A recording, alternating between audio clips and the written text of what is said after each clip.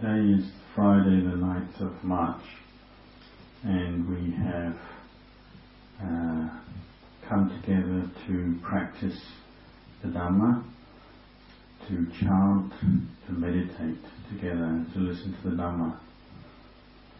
When we have time to chant the Buddha's teachings and practice Samadhi Bhavana, the aim of this is to cleanse and purify our minds and to find peace inside.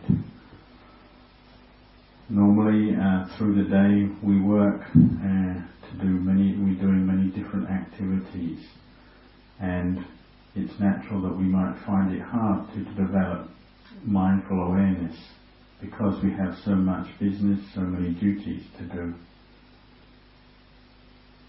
But when we have free time and decide to dedicate that to the practice of the Dhamma, so in the evening or weekends, coming to the temple, Buddha Bodhivana monastery like this, or at home, we can take the time to chant the teachings, recollect those teachings, and meditate to develop peace within our hearts.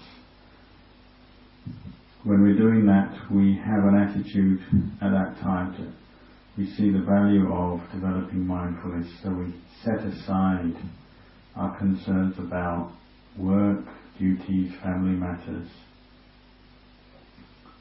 And this is to bring the mind, its attention to the object of its awareness during meditation, so that we can develop sati or mindfulness, present moment awareness. We might focus our attention on the word Buddho with the feeling of the breath going in and out. And our aim here is to sustain the mind's attention on the breath and Buddho.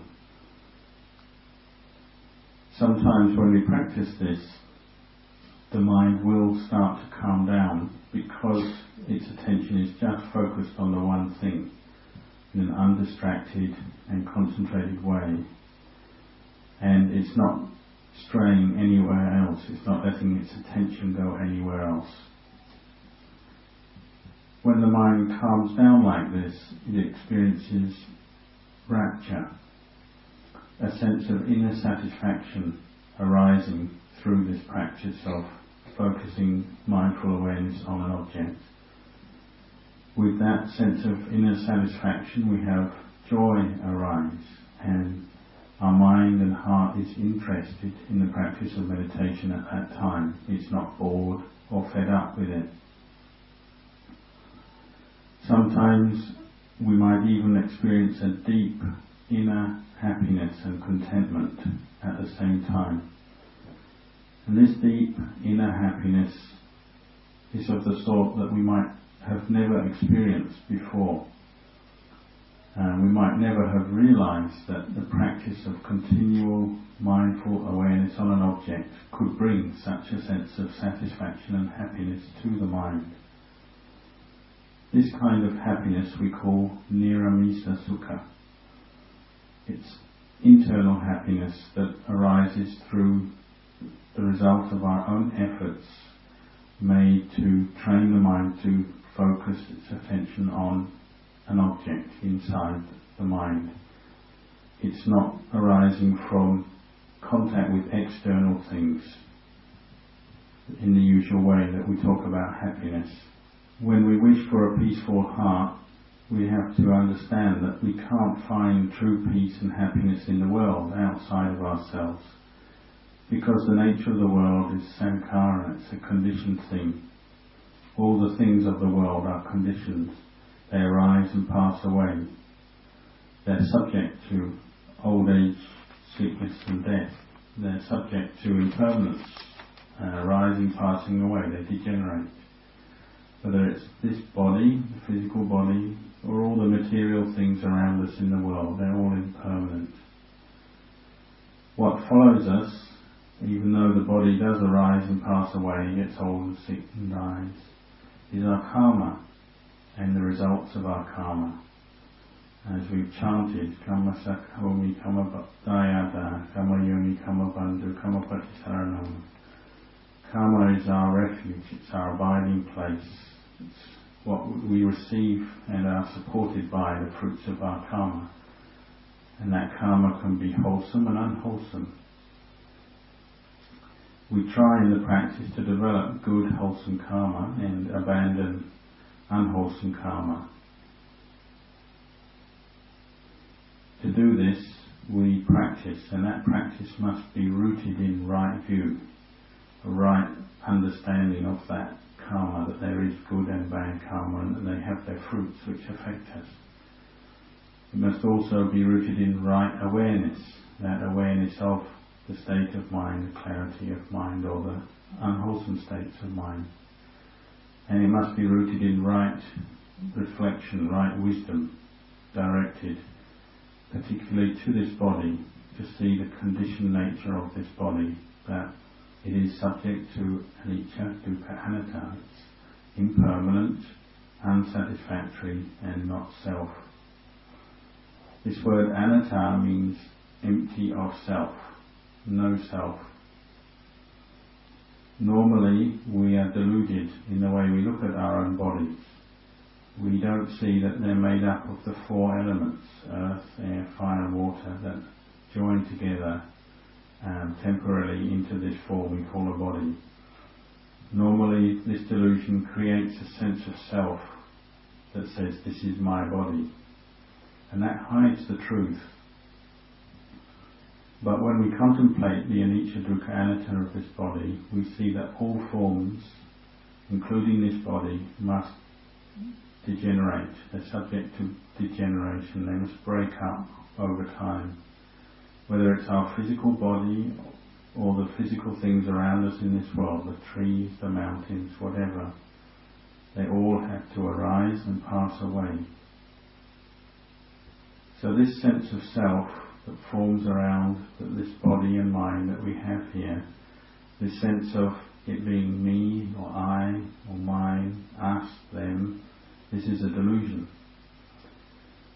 But with wisdom and understanding, training in that, we can come to see the truth, penetrate through that delusion to see the truth that there's actually no real self in these things. No real self in any of it, in these four elements, in what we call the ayatana, the internal and external sense bases. You can't find any self in any of that.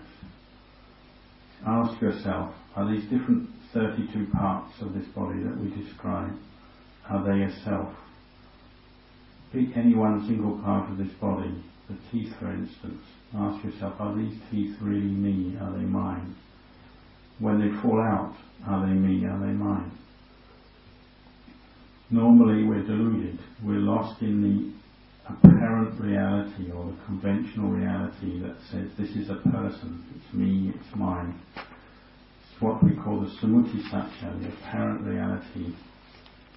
But with wisdom, panya, developed through the practice of mindful awareness and training in investigation, we can unravel that apparent reality. We can penetrate through to reveal a deeper, more ultimate truth that sees that this body and this mind is actually not a self.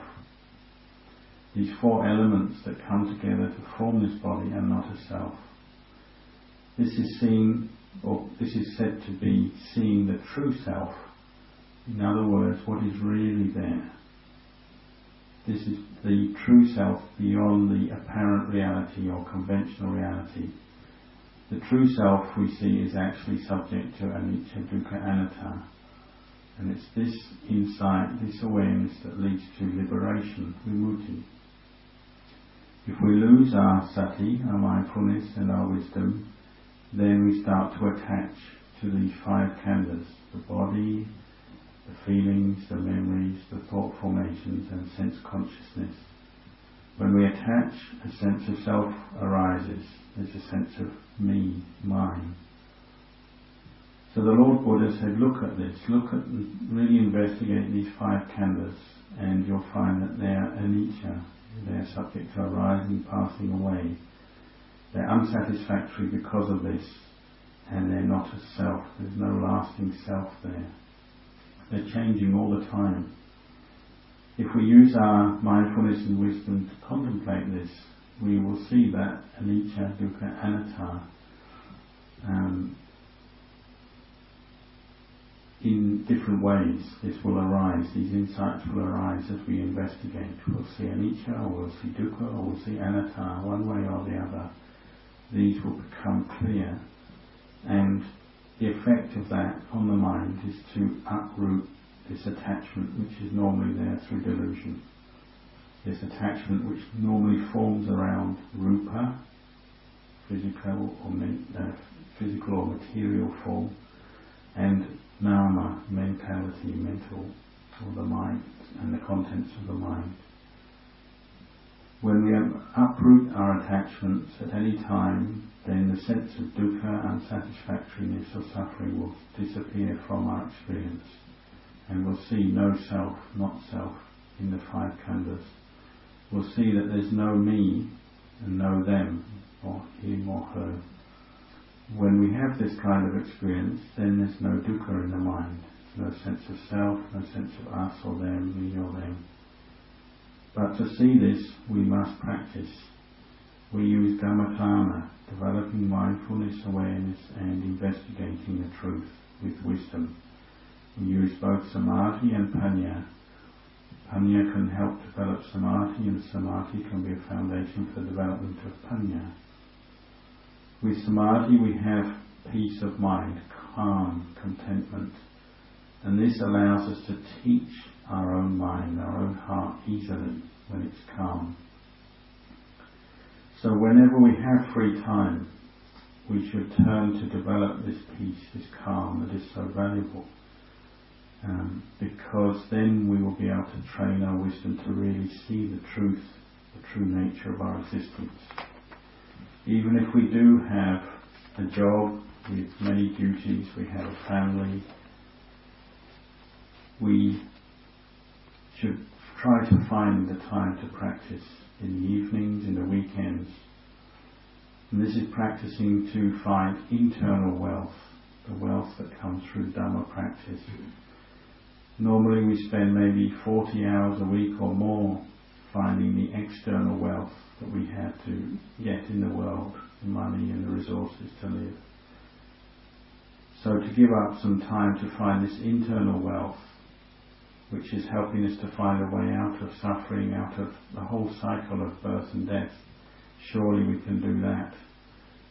We can dedicate that time to raising the level of our mindfulness and our understanding. Really, all the different methods of practicing Buddhism, if they are practicing along these lines of sila, samadhi and panya, and we stay within these guidelines of sila, samadhi, panya, then all the different techniques we can use will bring us to develop the understanding, this understanding, and to see the Dhamma. To see the Dhamma that the Lord Buddha taught. It's actually very close by to us, but we must have awareness. We have to develop sati continuously, at every moment, in every posture, whether we're standing, sitting, walking, lying down. We aim to develop sati and observe the truth at all times. First of all, we just develop sati with awareness of our external posture. As our mindfulness becomes more refined, we can turn to the breath and just be aware of the internal movement of the breath, the in and out breath. Normally, as we practice this, we will be affected, our mind will be affected by the five hindrances. That is, we'll have sensual desire come up, or anger and ill will, or worry, or sloth and torpor, or doubt. All of these obstruct these different good qualities that we're training in. They obstruct the arising of peaceful, concentrated mind states. So we have to practice regularly to find ways to deal with these hindrances and overcome them. Once we have faith and confidence to keep up our efforts in the practice,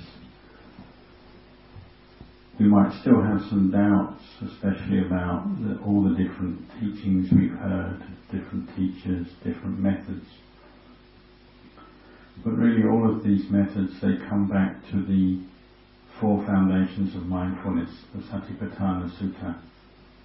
Focusing awareness, mindful awareness on the body, on feelings, the mind and Dhamma. Contemplating these five khandhas to see them in the light of reality. We focus our awareness on the body, and that becomes the foundation, Satipatthana, Kayanupassana, Satipatthana. We focus our mindfulness on feeling, and that becomes Vedananupassana, Satipatthana. We focus our sati on sanya, memory, sankhara, mental formations or thought formations. We get to know whether the mind has a state of greed or ill will, anger or delusion, what we call unwholesome, akusala mental states. Or if not, we get to know that the mind is free from greed, free from anger, free from delusion. This is what we call Cittanupassana Satipatthana, focusing awareness, focusing sati on the mind. And we use sati to become aware and focus on sense contact, knowing the sense contact that is arising and knowing the akusala dhammas, the kusala dhammas, the wholesome, the unwholesome dhammas that are arising from this. This is Dhammanupassana Satipatthana. All of this comes in the Satipatthana teaching that the Buddha gave. Once we have faith and confidence to practice, Luang Por refined this practice down or summarized it as learning to reach the point where our mindfulness is sustained and the mind is not falling into liking, desiring things and disliking or having aversion for things. In other words, a state of equanimity, balanced awareness. He used to say that when the mind falls into liking and delighting in things, this is kama sukhalikana yoga, sensual indulgence. When the mind unmindfully falls into disliking or aversion for things, this is attakilamatana yoga, or self-mortification, the path of self-torture. The result of both of these is that the mind is disturbed, it's not peaceful. So don't follow either. The way of practice is to neither let the mind get caught into liking, attaching to things, or disliking. You could compare this to a log floating down a river. If it doesn't get stuck on either side of the bank and keeps flowing downstream, then eventually it will reach the ocean. And this practice of developing mindfulness and equanimity, and not to fall into the different moods of liking and disliking, this will bring us to see the Dhamma, to reach that ocean. What blocks this, or is the obstacle for this, is the sense of self that arises, our desires, our attachments which arise. And this is what prevents this peaceful equanimity arising in the mind. So this is why we have to practice. We need chanda, this sincere commitment to the practice. Once you have a sincere commitment to the practice, then this will bring forth effort. And the kind of effort you really want to develop is a persistent effort, that sense of not being willing to give up in the practice. And when we consider that this is a noble path, that ennobles the mind, and this is what gives you that willingness not to give up. And if we keep putting effort into our practice, then it will become the cause for peace to arise in our hearts through the presence of sati. If we keep practicing, our mind will come to see and realize the Dhamma that the Buddha was teaching. The Buddha said that all things, all conditioned things, these are all what we call samuti satya, the apparent reality, conventional reality. When we use mindfulness and investigate the truth, we see through this conventional appearance of the world, and this is where we reach liberation. At first we just understand this intellectually, and so we can say we believe it, we believe what he's saying. But this is still just on the level of intellect. We can understand when the Buddha said, split the body, divide it into the four elements, the earth part, the fire, the air, the water. Split the mind into the internal and external sense bases, the eye, seeing forms and consciousness arising and so on. But deep down, even though we understand this intellectually, the kilesas, the different craving and attachments are still there in the mind. So we need to develop sati, pure awareness, pure knowing, to penetrate deep down and to realize this truth. So it's not just an intellectual understanding. To do this, we have to learn how to read our minds. Know and read our minds. Know, is my mind angry, caught into anger or ill will? Is it caught into depression, fear? Is it caught into greed? If we really know we have sati, then we won't indulge these moods, these mental states. We'll have a sense of detached knowing of them. And this will keep the mind in the middle, this place of equanimity, not falling into liking, not falling into disliking. When we have mindfulness like this, we can make the conclusion, we can conclude to ourselves that if I keep practicing in this way, this will bring me out of delusion, out of suffering, out of attachment. And so once we can make that conclusion for ourselves, then this will give us the effort to keep practicing. We'll want to practice more. And the more we practice, then we'll experience little by little more peace of mind.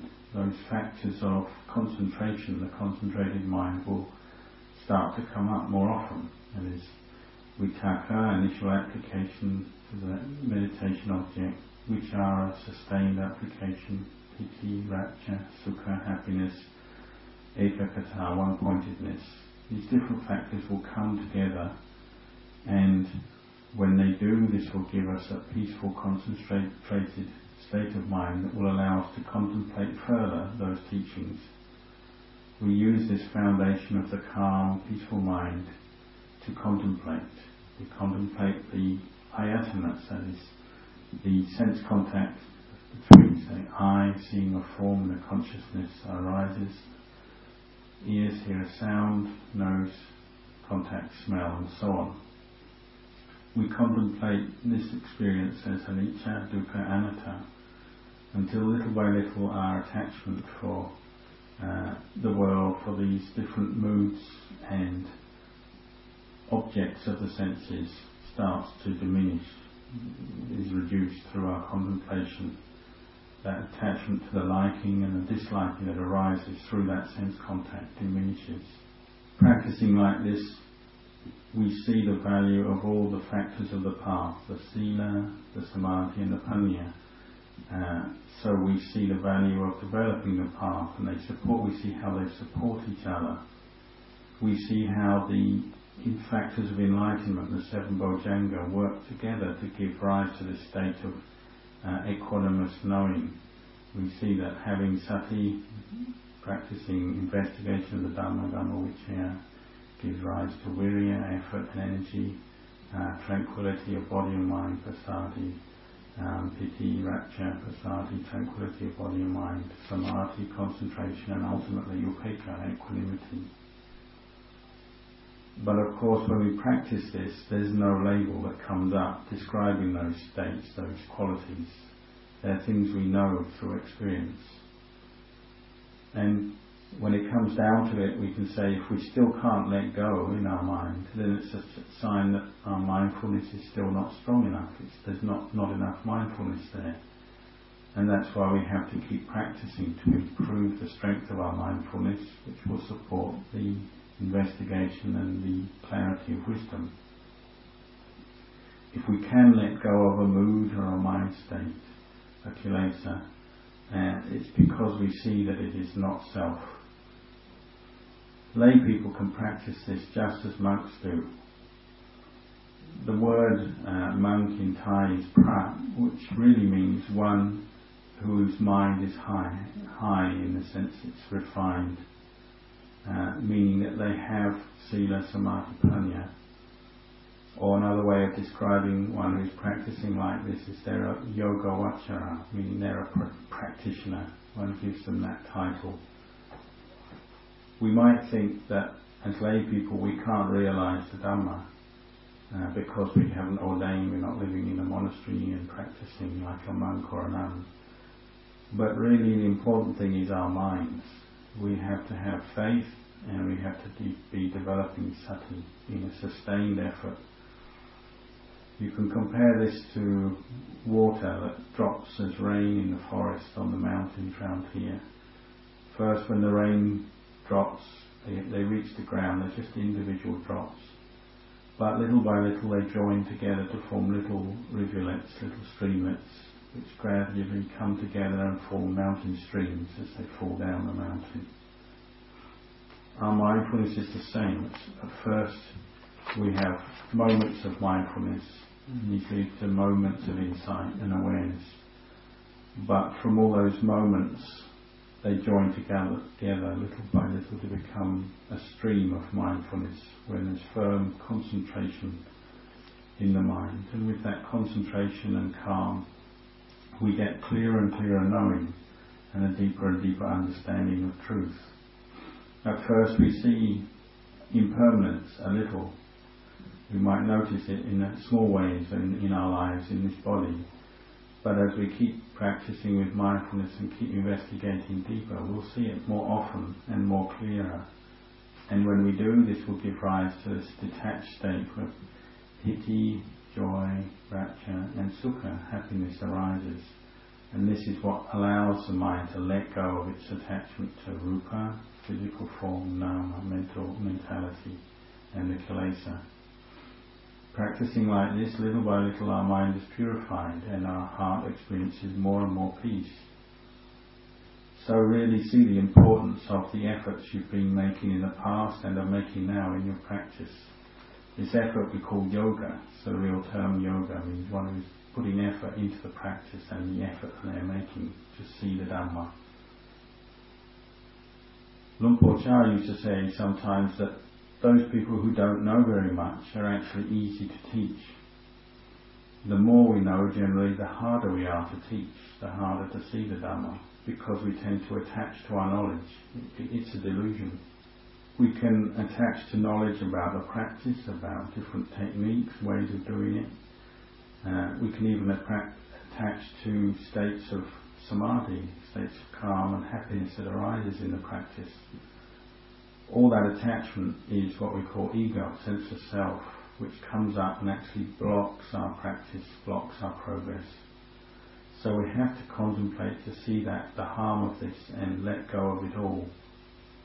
That letting go will lead to the arising of real bhavana maya panya, the wisdom that comes through insight of a peaceful mind.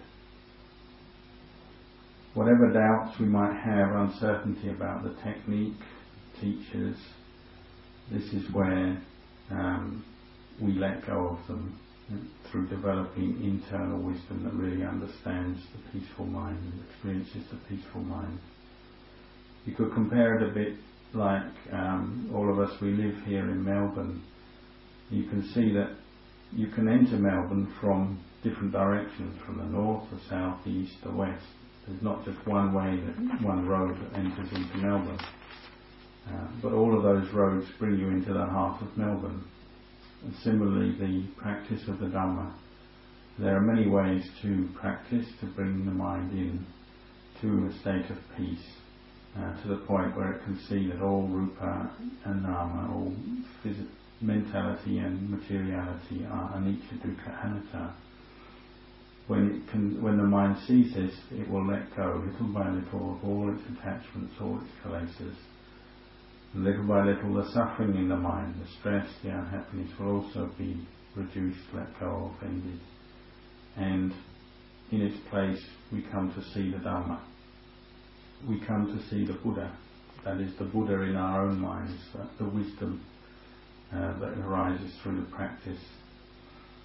So even if we do have different duties, responsibilities in life, try to keep up your practice and try to practice well.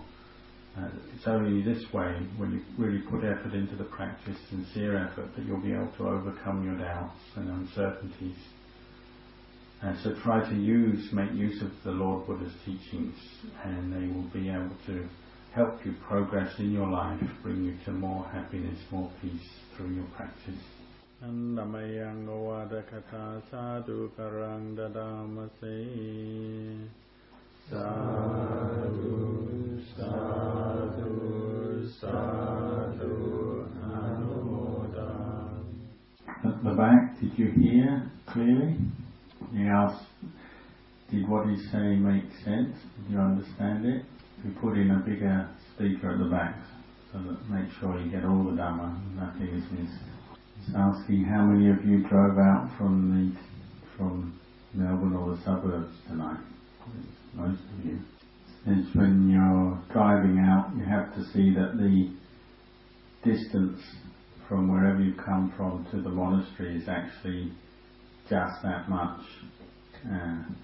It's just the right amount from wherever you are to here, from A to B. So what our mind tends to do is add on to the experience, and it says, oh, it's far, or it's short, it's near. But that's our own perceptions that we add on to it. Really the distance is just the right amount. It's just in itself okay. If we find it an experience of suffering or makes us uncomfortable, unhappy, then you have to see it's really the mind that is adding on to the experience, say, driving out. There's one teacher in Thailand whose sort of catchphrase is just Dino. He's just, it's all good, he's very positive, he's saying everything is good. It's good, it's good, it's good, it's good. Keep saying that, then you feel better, don't you? Are there any questions tonight? Just try not to think that because you're a lay person trying to practice the Dhamma that you can't do it. It's impossible for lay people to progress in the Dhamma or realise the Dhamma because you have so many duties. Just be very positive and keep putting effort into the practice. Try to meditate every day if you can. Keep developing mindfulness, and you never know, you might find that the results are much better than you think. How can you, when you're meditating, when the mind is calm, when you have to fall asleep? When the mind is dull. Really, there's two reasons that lead to sleepiness when we're meditating. One is the obvious one, that we might literally be very tired, very exhausted, and physically the body is struggling. So the correct thing maybe then is to actually have a rest, because whatever you do, you can't overcome that. But the other more important one is to know is what we call the hindrance of sleepiness, or what's called sloth and torpor. And the main thing here is that it's a habit of mind, that when we sit down to meditate, or just when the mind is quiet, it goes into that state of sleep very quickly, slips into it. And that's where you have to start recognizing that habit, and know, oh, this is a habit I keep doing, and you can actually overcome it, change that habit by raising your level of mindfulness. Just elaborating on the cause of sleepiness, when he says it's a habit, you could say that it's the mind as a habit, as a regular thing. It has this tendency to seek satisfaction in falling asleep. It likes to fall asleep, and it's done it many, many times, so it's an established habit. that's the way the hindrances are. We call them hindrances because they're things that tend to come up regularly and we keep falling into them. So he said it could be another one is doubting. And the habit of doubt. You become one who is a doubter. You doubt a lot. Whatever you think about, turn your attention to, you'll start doubting and you're uncertain. You'll think about it a lot and that feed the mind, won't let it settle down. So you can observe these different hindrances to see, well, where are they coming up most often? And some people it might be this tendency to sleep. It's just because you've had that there a long time in the mind. You could say, when my eyes are open and I'm doing other things, I don't have it. But as soon as I sit down to close my eyes, I start falling asleep. And it's a sign that it's a habit that's built up. You have to start to be aware of it and then do something about it. And it could be doubting. It could be any of the different hindrances. You have to observe yourself very closely. How to overcome darkness? The first thing is just to be aware of the mood of boredom. Make it the object of your mindfulness. So say you're meditating on the breath and you're finding that difficult, so the mind starts to go to boredom. Well, become aware of that. This is boredom and know what it's like. Get to know what the mood of boredom is like. And then you can ask yourself questions like, is this boredom permanent? Will this mood be there all the time once it's in the mind? Or in Ajahn Chah's phrase, it's uncertain, it's not sure. Meaning, it doesn't last, it's not going to last all night. It'll last for a period of time and then it'll stop, it'll change, some other mood will come into the mind. When you bring up that recollection, that reflection of boredom is just one mood that arises, it's there for a while and passes away, then you get to know boredom as an object of mind. You bring up mindfulness that way. And little by little, just the same as the sleepiness or doubting, the boredom or the hindrance of boredom, you'll get to know it, familiar with it, and then you can let go of it. The other way to deal with it also is to say, well, if the mind is bored, it's uninterested, it's not very it doesn't have a sense of contentment, then find something to recollect that will bring up a sense of satisfaction, that will bring up more joy, more interest. So you might have to then turn to an object. It could be any aspect of the Buddha, the Dhamma, the Sangha, particularly something that in the past has stimulated a sense of joy and interest. Then you bring that up skillfully, you mindfully bring up that recollection, think about it. And you remember the mood of being not bored that you've had before in the past when you've been interested in something. You bring that up again with awareness, and you can change your mood that way. Another question is, when monks give lessons, we do understand the meaning of chanting. If we receive any benefits of it, we would understand the language.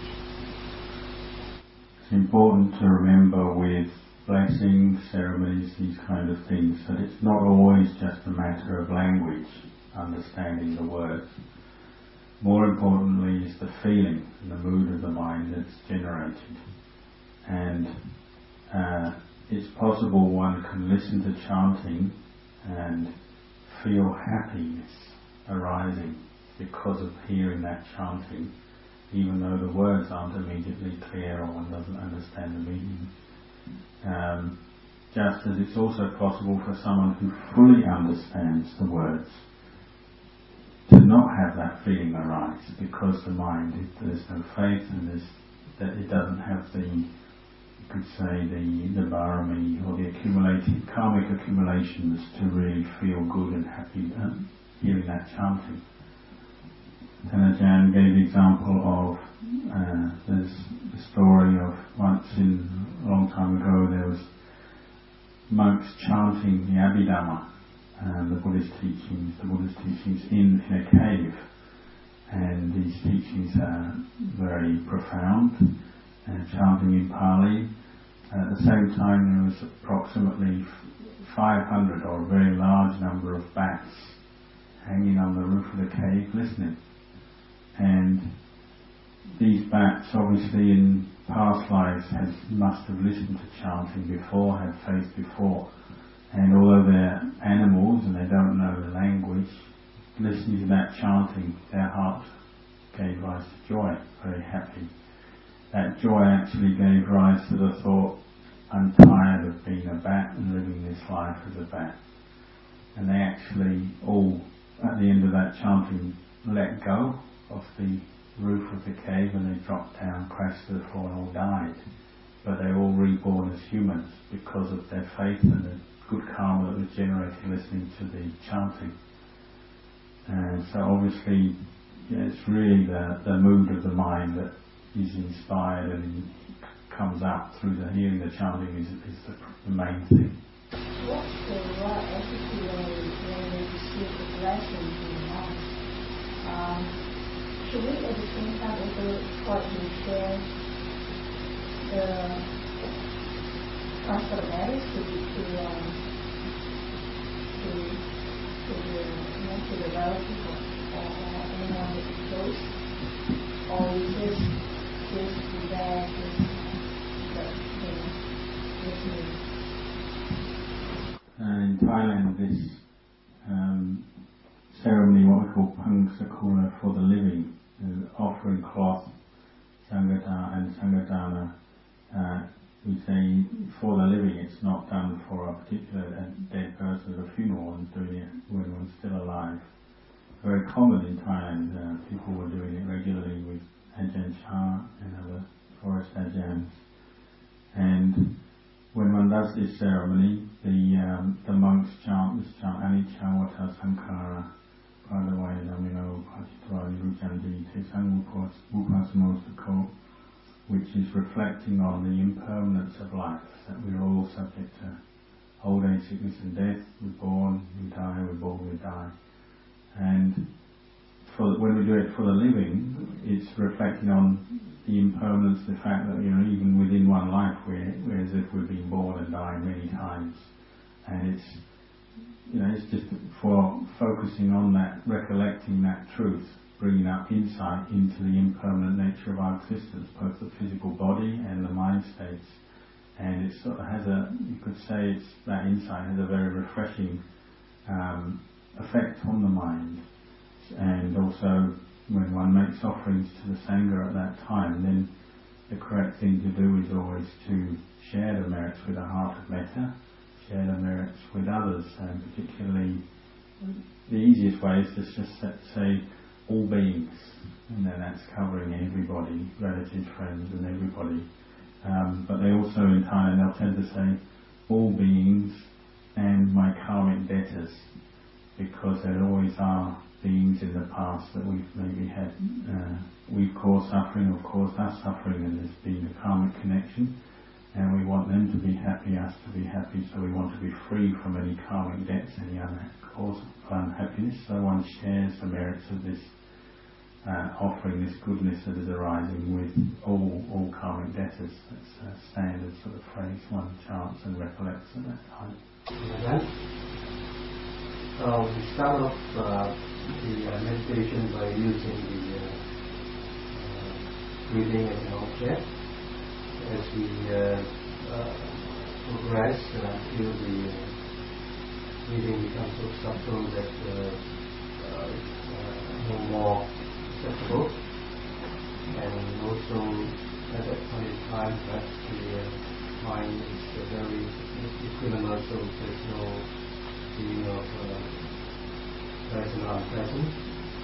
So what should we do next? As long as the mind is peaceful and focused on the breath like that, just keep doing that. Keep focusing with that state of mindful awareness on the breathing. When it starts to think again, at that point, then you want to start turning your attention to contemplate the body, the physical body, and in light of the three characteristics, anicca, dukkha, anatta. Should there be also no perception of the body, and also the breathing has become imperceptible, should we force to bring the breathing back, or do something else? We don't have to do anything. We don't have to sort of try and make the breath coarse, or have to come out of that state, or do anything. If you just get to the point where the breath is very refined, or you can't even tell whether it's going in and out, just keep with that knowing, and just keep there as long as you can, as long as the mind is content to just stay there with that sense of inner knowing, awareness, and the breath might have completely disappeared, sense of the body is gone. You just stay with that state. When it reaches its own time, in its own time, it will start to come out, withdraw from that state. That's the time to contemplate the body. How do we sort of deal with superstition? Like, for example, if you, it's very popular in Asian countries to get a reading or something about, like, the New Year and what's going to be like and things like that. And if you get a bad reading, you're unhappy. And if you get a good reading, you're very happy. So, how do you overcome this sort of stuckness in this? The most useful thing to believe in and use is karma. That's where we should focus our beliefs, because this is wise believing. The fruits, the results of our actions, good and bad, will come back to us, and all of us are receiving the fruits of our good and bad actions. The happiness we receive is a result of the skillful things we've done. The unhappy experiences that come to us, and that's the result of our unskillful karma.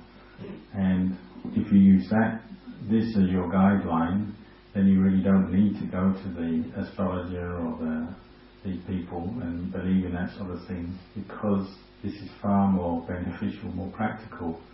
Just keep coming back to looking at what you're doing in the present moment from day to day. Is it wholesome or unwholesome, skillful or unskillful, on the level of body, speech and mind? And the more skillful karma you're developing, then the more happiness you'll experience. The more unskillful karma you let yourself get into and do, then you'll experience the suffering for that. If you just keep working on that, then that will guide you for your whole year, and you'll have a very successful year. I don't know if it's maybe Satipatthana, the Buddha said about mindfulness of breathing, which is maybe 7 days or 7 even seconds, 7 seconds you can enlighten. I haven't heard 7 seconds. Something like that. James not sure about this. He's heard 6 days, 6 months, 6 years. So really, it doesn't really matter whether it's 6 years or 7 years. The important thing is you have to be careful of your own thoughts getting away with you, and perhaps saying, "Oh, I've been practicing for more than 6 or 7 years, and why I'm not enlightened yet?"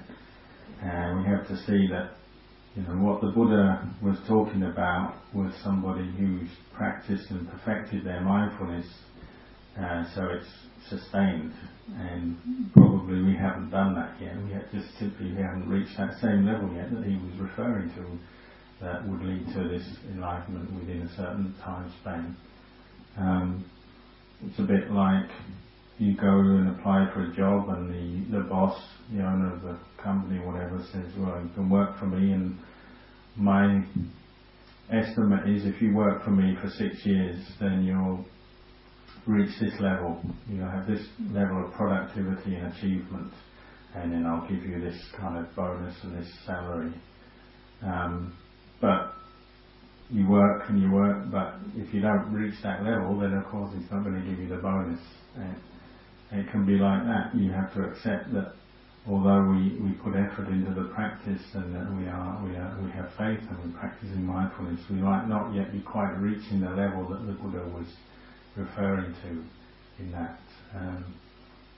So use that to come back to say, "Oh, I have to put in more effort into my practice," and redouble your efforts. And if you put in the effort, sooner or later you'll become enlightened. He said maybe you're closer than you think. it's very difficult to measure these things. We could be very close to becoming a Sotapanna, and we don't know it. It's a bit like you're swimming in the ocean and it's very dark and you don't know how far away the shore is. You just keep swimming and you'll meet the shore. Maybe it'll take a while, take a year or two, but just keep swimming and you'll reach it. The important thing is to have that sincerity of effort. Put your effort into developing mindfulness, and as the mind gathers together and becomes unified, then you have the barami to really penetrate the truth that we've been talking about, see the impermanence of these five khandhas, see the Chidukata. How far can a lay person go in his or her liberation as a lay person? And if he attains Arahant, does he have to be ordained? Yes, it is possible to fully reach enlightenment, become an Arahant as a layperson. But in practice, it's likely before that happens, the practitioner, that person, would be looking for a way out of the household life. And Ajahn thinks probably even just the level of Sotapanna, they're likely to find that the level of their wisdom and insight is developed to the point where they're seeing that the household life, there's a lot of, wouldn't seem that meaningful to carry on in the household life. The sort of things that we do as householders, they're really not necessary anymore. The mind has gone beyond that. So they'd be looking for somewhere peaceful, quiet. And most likely it would be a monastery, but somewhere peaceful and quiet to pursue their practice. Maybe even not yet rich Sotapanna, maybe just someone who's attained and is regularly attaining deep samadhi, maybe jhana. They would already be feeling there's too many duties, too busy, too many things going on in the lay life. I want to find somewhere peaceful and quiet to practice. So in practice, it's unlikely they would reach that point, becoming enlightened as a lay person. They probably would have already left the lay life a long time before.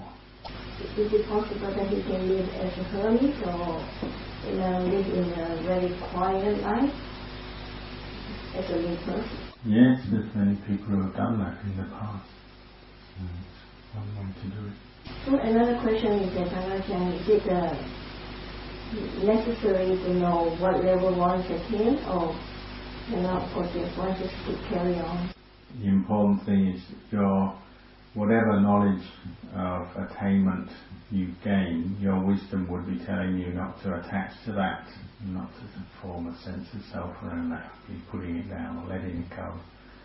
But for sure, if you practice, you know what you've let go of and what you haven't. Whether you call that attainment, I've reached this level or not, is another thing. But you know whether your mind is peaceful, whether it's what kilesas it's let go of. You'll know, and you know how you did that because you've done it.